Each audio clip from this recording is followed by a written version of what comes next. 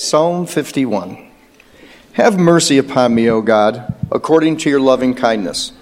According to the multitude of your tender mercies, blot out my transgressions. Wash me thoroughly from my iniquity and cleanse me from my sin. For I acknowledge my transgressions, and my sin is always before me. Against you, you only have I sinned, and done this evil in your sight, that you may be found just when you speak and blameless when you judge. Behold, I was brought forth in iniquity, and in sin my mother conceived me. Behold, you desire truth in the inward parts, and in the hidden part you make me to know wisdom. Purge me with hyssop, and I shall be clean. Wash me, and I shall be whiter than snow. Make me hear joy and gladness, that the bones you have broken may rejoice. Hide your face from my sins, and blot out all my iniquities. Create in me a clean heart, O God, and renew steadfast spirit within me. Do not cast me away from your presence, and do not take your Holy Spirit from me. Restore to me the joy of your salvation, and uphold me by your generous spirit. Then I will teach transgressors your ways, and sinners shall be converted to you. Deliver me from the guilt of bloodshed, O God, the God of my salvation, and my tongue shall sing aloud of your righteousness. O Lord, open my lips and my mouth, show forth your praise, for you do not desire sacrifice, or else I would give it. You do not delight in burnt offering. The sacrifices of God are a broken spirit, a broken and contrite heart. These, O God, you will not despise. Do your good pleasure in Zion. Build the walls of Jerusalem. Then you shall be pleased with the sacrifices of righteousness, with burnt offerings and the whole burnt offering. Then they shall offer bulls on your altar. Let's pray. Dear Father, most of all, we ask you to be with Pastor Don today as he preaches the word of the Lord. We ask a heart to be broken. We ask fences to be mended. We ask a gracious spirit. We ask mercy on one another. Please be with Pastor and Pam as they are enjoying recreation and revigoration. What we know not, please teach us. What we are not, only you can make us. And what we need the most, only you can provide. We ask these things and pray these things in Christ's name. Amen. We're going to be examining a portion of Scripture this morning out of John's Gospel. I invite you to turn with me to John chapter 20. John chapter 20. You know, on Wednesday mornings, we often talk about the fact that the first three Gospels are called the, ladies, synoptic Gospels because there's a lot of repetition in the first three Gospels, a lot of similarities in the first three Gospels. The Gospel of John is rather unique. It's the fourth Gospel: Matthew, Mark, Luke, John. John chapter 20, I'm going to be reading verses 24 through 29. Now Thomas, called the twin, one of the 12, was not with them when Jesus came. The other disciples therefore said to him, "We have seen the Lord." So he said to them, "Unless I see in his hands the print of the nails, and put my finger into the print of the nails, and put my hand into his side, I will not believe." And after 8 days, his disciples were again inside. This time Thomas was there. He was present. He was with them. Jesus came, the doors being shut, and stood in the midst and said, "Peace to you." Then he said to Thomas, "Reach your finger here and look at my hands, and reach your hand here and put it into my side. Do not be unbelieving, but believing." And Thomas answered and said to him, "My Lord and my God." Jesus said to him, "Thomas, because you have seen me, you have believed. Blessed are those who have not seen and yet have believed." Thomas was a real historical person, a real historical figure. In fact, he is mentioned specifically 3 other times in this gospel: in chapter 11, in chapter 14, and in chapter 21. Thomas was a real historical personage, but that's not all he was and is. He's a representative person. Now, what do we mean by that? He represents so many people today in relationship to the resurrection of Jesus Christ which is what makes this passage so relevant to preach on, not just during the Easter season, but all year round. Now, I have divided this passage into 4 parts, beginning with the skepticism of Thomas. The skepticism of Thomas, we again read in verse 24, "Now Thomas, called the twin, one of the 12, was not with them when Jesus came. The other disciples therefore said to him, 'We have seen the Lord.' So he said to them, 'Unless I see in his hands the print of the nails, and put my finger into the print of the nails, and put my hand into his side, I will not believe.'" Thomas was a skeptic when it came to the resurrection of Jesus Christ. And he was a skeptic in spite of the fact that the other disciples, in unequivocal fashion, dogmatically, without reservation,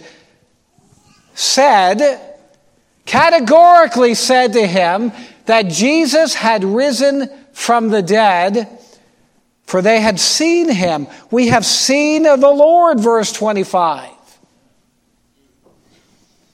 Now, perhaps you're here this morning and you can really relate to Thomas, for you too have been told by numerous people, by numerous Christian people, that Jesus Christ has risen from the dead. Maybe you've heard that from a colleague at work, or from your parents, or from your tennis partner, or from your children, or from your grandparents. You've certainly heard it here.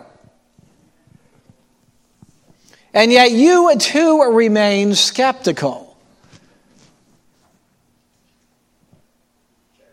Interesting. I'm not sure I buy into that. Interesting assertion. I'm not sure I ascribe to that.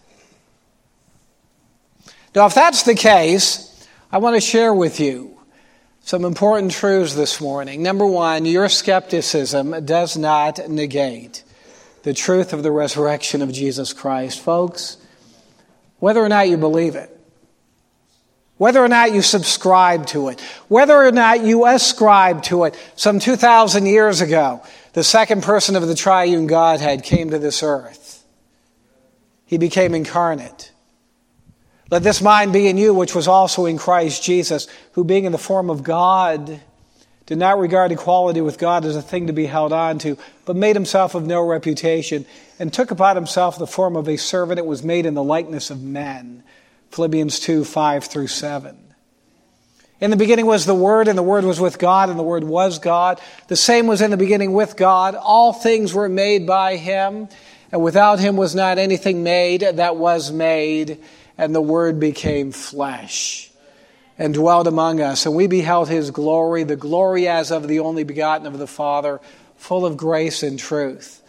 John 1, 1-3, and verse 14. Christ Jesus came into this world, 1 Timothy 1:15. Whether or not you believe it, whether or not you ascribe to it, whether or not you subscribe to it, some 2,000 years ago, the second person of the triune Godhead took upon himself flesh and blood. And whether or not you believe it, whether or not you ascribe to it, whether or not you subscribe to it, after living approximately 33 years, he died on a cross with real wood and real nails. And there he paid the penalty for the sins of lost humanity. And whether or not you buy into this, whether you ascribe to it, whether you subscribe to it, 3 days later, he arose from the dead. Physically, visibly, and triumphantly. And whether or not you hold to this, if you don't trust in Christ and in Christ alone for your salvation before the end of life's short day, you're going to wind up in a not very nice place. What the Bible calls the lake of fire. For you see, Jesus is the exclusive way. That's what he said in John 14:6. I am the way. He did not say I am one of many ways. I am the way, the truth, and the life. No man cometh unto the Father but by me. In John 10:9, he said, I am the door. The apostles preached in Acts 4:12, there's none other name under heaven given amongst men whereby we must be saved. Your skepticism this morning does not negate the truth of the resurrection. Let me share something else with you. The skepticism of other unbelievers, the anti-Christian rhetoric of other unbelievers, who many people have a very high regard for, individuals like Christopher Hitchens and Richard Dawkins and Stephen Hawking and Mark Zuckerberg, the founder of Facebook, Hollywood actress Jodie Foster. Their rhetoric, their anti-Christian rhetoric, does not negate the truth of the resurrection or of the gospel, generally speaking. Your skepticism does not negate the truth of the resurrection. The skepticism of other believers does not negate the truth of the resurrection or of the gospel, generally speaking. You know what else? The skepticism of unbelievers should never bother us. And it certainly should never cause us to hold back when it comes to our witness for Christ. Because, folks, we're speaking the truth.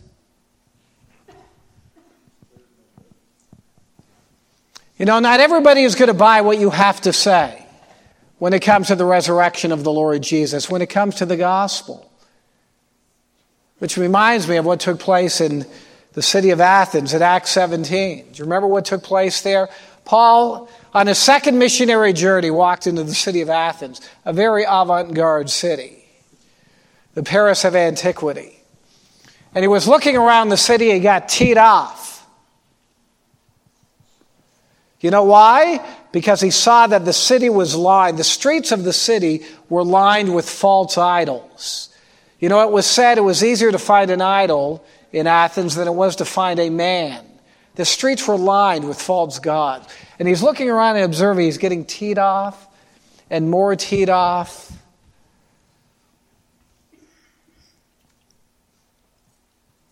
And yet he preached the gospel clearly, very definitively.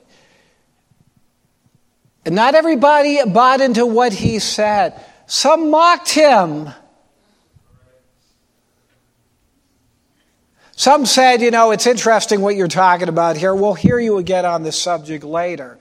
And some believed.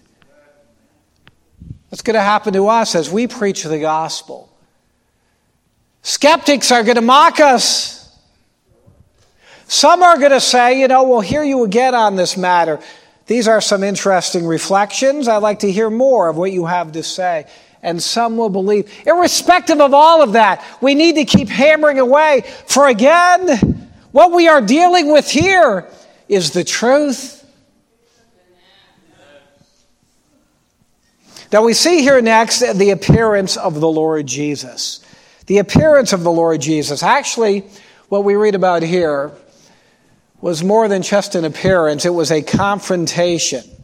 See, through this appearance of the Lord Jesus, Thomas was confronted, first of all, with the omniscience of Jesus. With the omniscience of Jesus. We read in verses 26 and 27, and after 8 days, his disciples were again inside.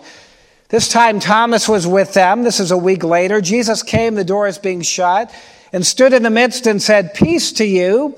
Then he said to Thomas, "Reach your finger here and look at my hands, and reach your hand here and put it into my side.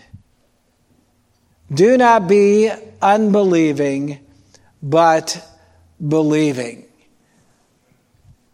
Now, of course, the Lord Jesus was responding here to what Thomas said in verse 25. "Unless I see in his hands the print of the nails." By the way, just as an aside, this is the only time in the New Testament where we read about nails that were put in Jesus' hands when he was on the cross. The only time. But the fact that it's in here confirms the inspiration and authority of the Old Testament scriptures. Specifically, Psalm 22:16, they pierced my hands and my feet. Unless I see in his hands the print of his nails and put my finger into the print of the nails and put my hand into his side, I will not believe. Now, how in the world did Jesus know that Thomas made this statement here in verse 25? I mean, Thomas did not make it in the presence of the Lord Jesus, and the other disciples did not tell Jesus that Thomas had made that statement. I'll tell you how Jesus knew that Thomas made that statement. He knew because he's the omniscient God of the universe. What does that mean? That means he knows all things. Hebrews 4:13 applies to Christ. Neither is there any creature that is not manifest in his sight, but all things are naked and open before the eyes of him with whom we have to do. Proverbs 15:3 applies to Christ. The eyes of the Lord are in every place, keeping watch on the evil and the good.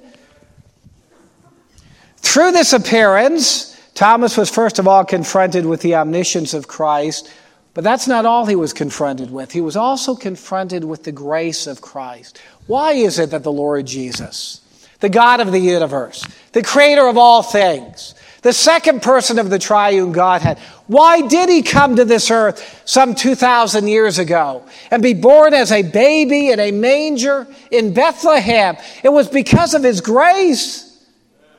For you know the grace of our Lord Jesus Christ, how that though he was rich, yet for our sakes he became poor, that we through his poverty might become rich. 2 Corinthians 8:9. And why did Jesus hang on a cross and suffer and bleed and die for poor lost sinners? Again, it was because of his grace. And why did Jesus make this appearance to Thomas here?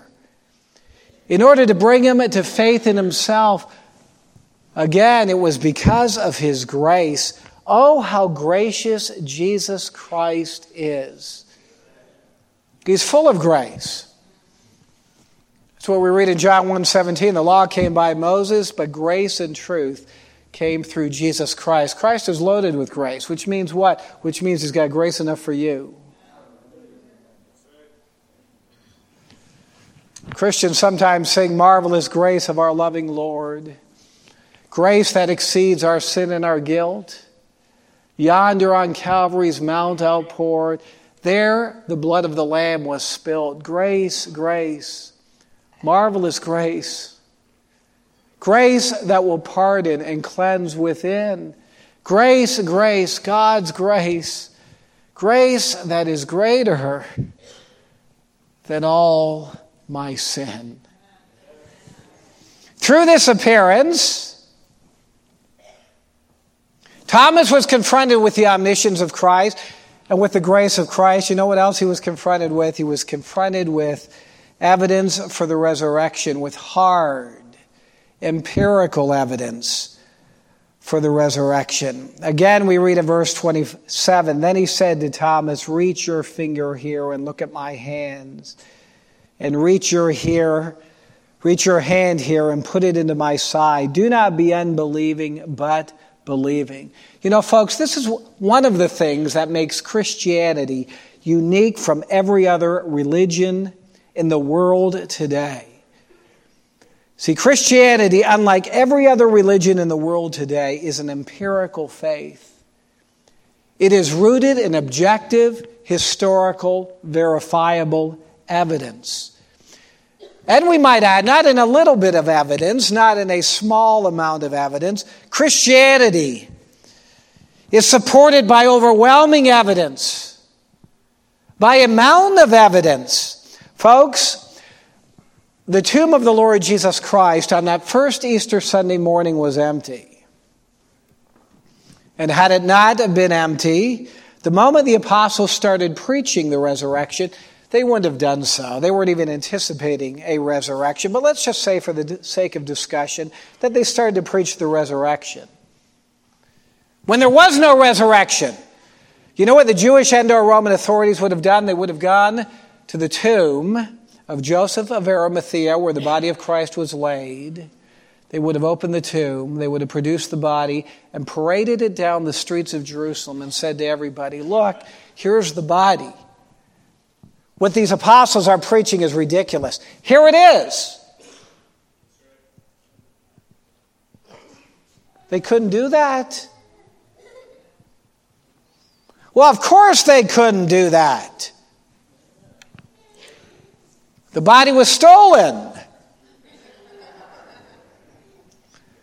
The Roman or Jewish authorities stole the body. Think about that for a moment. You know, there are actually people who believe that. The body was stolen. Are you kidding me? What reason would the Jewish or Roman authorities have? What motivation would they have to steal the body of Christ? They didn't want to start the Christian movement. They wanted to stomp out the Christian movement. No, you're getting me wrong. The disciples stole the body. Really? What motivation would they have to steal the body of Christ? Do you know what the disciples went through for preaching the resurrection? If church history is correct, every single one of them, without exception, apart from John, died a horrible martyr's death. And John was banished to the Isle of Patmos. Why would they steal the body? They had no motivation to do so.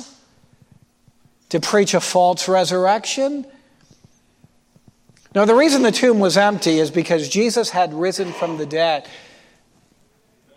And the tomb was not only empty that first Sunday morning, but Jesus made all sorts of post-resurrection appearances, not just here, but on so many other occasions, including on one occasion, Paul writes in 1 Corinthians 15, to 500 brethren at one time. Paul goes on to say, of whom the greater part remain unto the present, but some have fallen asleep. And you know what Paul is saying there?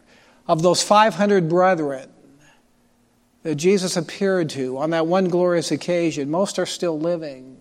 Most are still alive, which means you can put them on the stand and interrogate them and see if they're al netzo. Christ showed himself alive after his passion, Acts 1:3, by many infallible proofs, being seen of them for 40 days and speaking of things pertaining to the kingdom of God. Now, what this means for you this morning is this. It's absolutely irrational for anyone to reject the resurrection of Jesus Christ.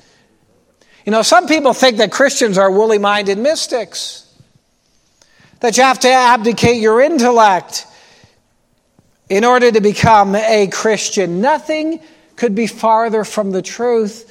Christianity is the only intellectually satisfying faith in the world today. It and it alone is a faith founded upon fact, as so many brilliant people have testified down throughout the years. Lord Lyndhurst, otherwise known as John Singleton Copley, who was considered to be one of the greatest legal minds in British history, said, I know pretty well what evidence is, and I tell you such evidence as that for the resurrection has never broken down yet.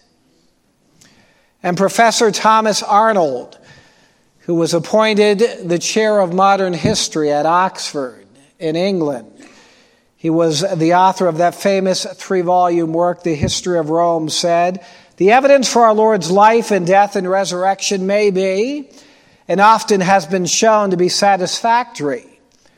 It is good according to the common rules of distinguishing good evidence from bad. Thousands and tens of thousands of persons have gone through it piece by piece, as carefully as every judge summing up on a most important case.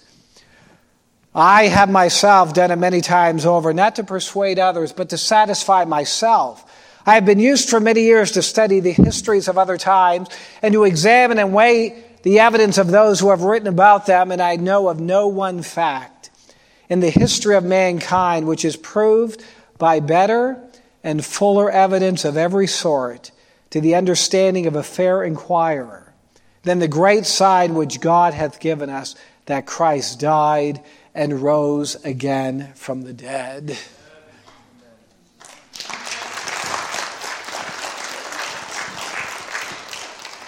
Through this appearance, Thomas was confronted with the omniscience of Christ and the grace of Christ, and he was confronted with hard evidence for the resurrection, and he was also confronted with a command from Christ. Again, we read at the end of verse 27, Jesus said to Thomas, "Do not be unbelieving, but believing." If you're an unbeliever here this morning, that's Jesus' word to you. Do not be unbelieving. Get rid of your skepticism. Do not be unbelieving, but believing. See, based upon the evidence, the hard evidence, that's the only logical thing for you to do. And it's not only the only logical thing for you to do, it's the critical thing for you to do. For that's the only way you're going to get into heaven, through believing. That if thou shalt confess with thy mouth the Lord Jesus and believe in thine heart that God hath raised him from the dead, thou shalt be saved. Romans 10:9. Well, we see here next the reaction of Thomas. The reaction of Thomas. And Thomas, verse 28, answered and said to him, "My Lord and my God." You know, Thomas's statement here reveals that he moved from incredulity to confidence. That the unbeliever became a believer, just like so many others. Other unbelievers have become down throughout the years. Thomas's statement here reveals that he became a believer. And his statement here also gives us some insight into the nature of true saving faith. What does a true saving faith involve? Well, it first of all involves acknowledging who Jesus is. Thomas acknowledged here that he was God. It involves acknowledging what Jesus has done. Thomas believed that Jesus had risen from the dead. And it involves taking Jesus Christ as your personal Savior. As your personal Savior. Resting on him personally. You know, Thomas exclaimed here, "My Lord and my God." Can you say that? Jesus is my Lord. He's my God. He's my Savior. You know, Paul wrote in 2 Timothy 2:8, "Remember that Jesus Christ of the seed of David was raised from the dead according to my gospel." Can you say that the gospel is your gospel? Jesus is my Lord. He's my Savior. He's my God. The gospel is my gospel.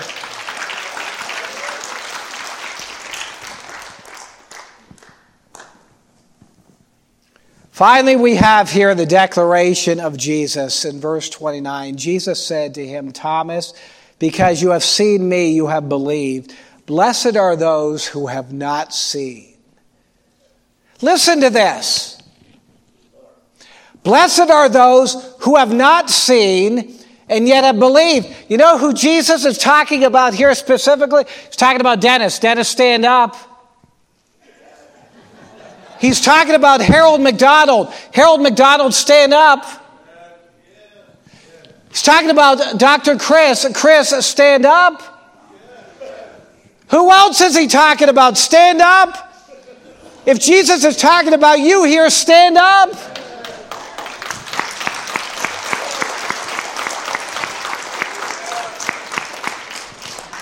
Thank you. You may be seated.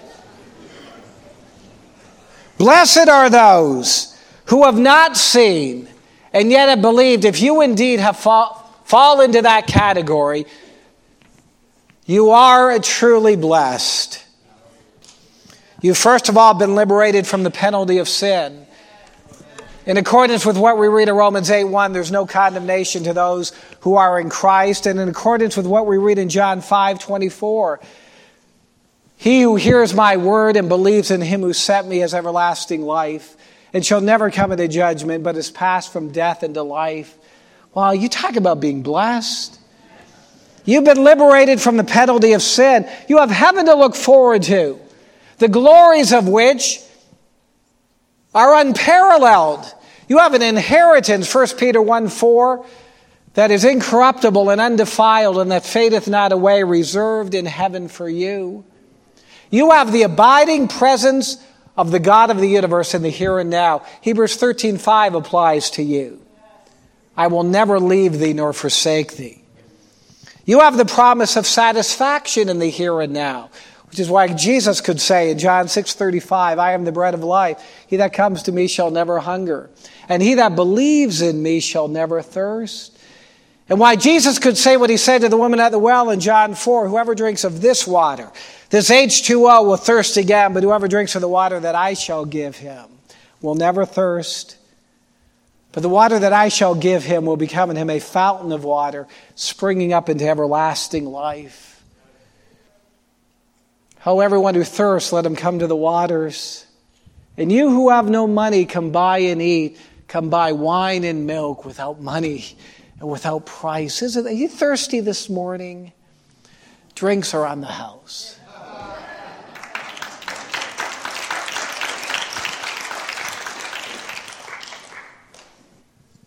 You're so blessed. You've been liberated from the power of sin in your daily experience. You don't have to go back to heroin. You don't have to go back to meth. You don't have to go back to coke. You don't have to go back to alcohol. What shall we say then? Shall we continue in sin that grace may abound? God forbid. How shall we that are dead to sin live any longer therein? You have the privilege of prayer. We could talk all morning about these things. The point is, we who have seen Christ, not with our physical eye, but with the eye of faith, are so incredibly, incredibly blessed. And one day we are going to see Jesus. With our physical eye. Beloved, now are we the sons of God, and it doth not yet appear what we shall be, but we know that when he appears, we shall be like him, for we shall see him as he is. 1 John 3:2. So the blessings for believers in Jesus Christ are just going to continue and continue and continue and continue. Are you a doubting Thomas this morning? Thomas said to them, unless I see in his hands the print of the nails. Sorry, guys, I'm a skeptic. Can't buy it.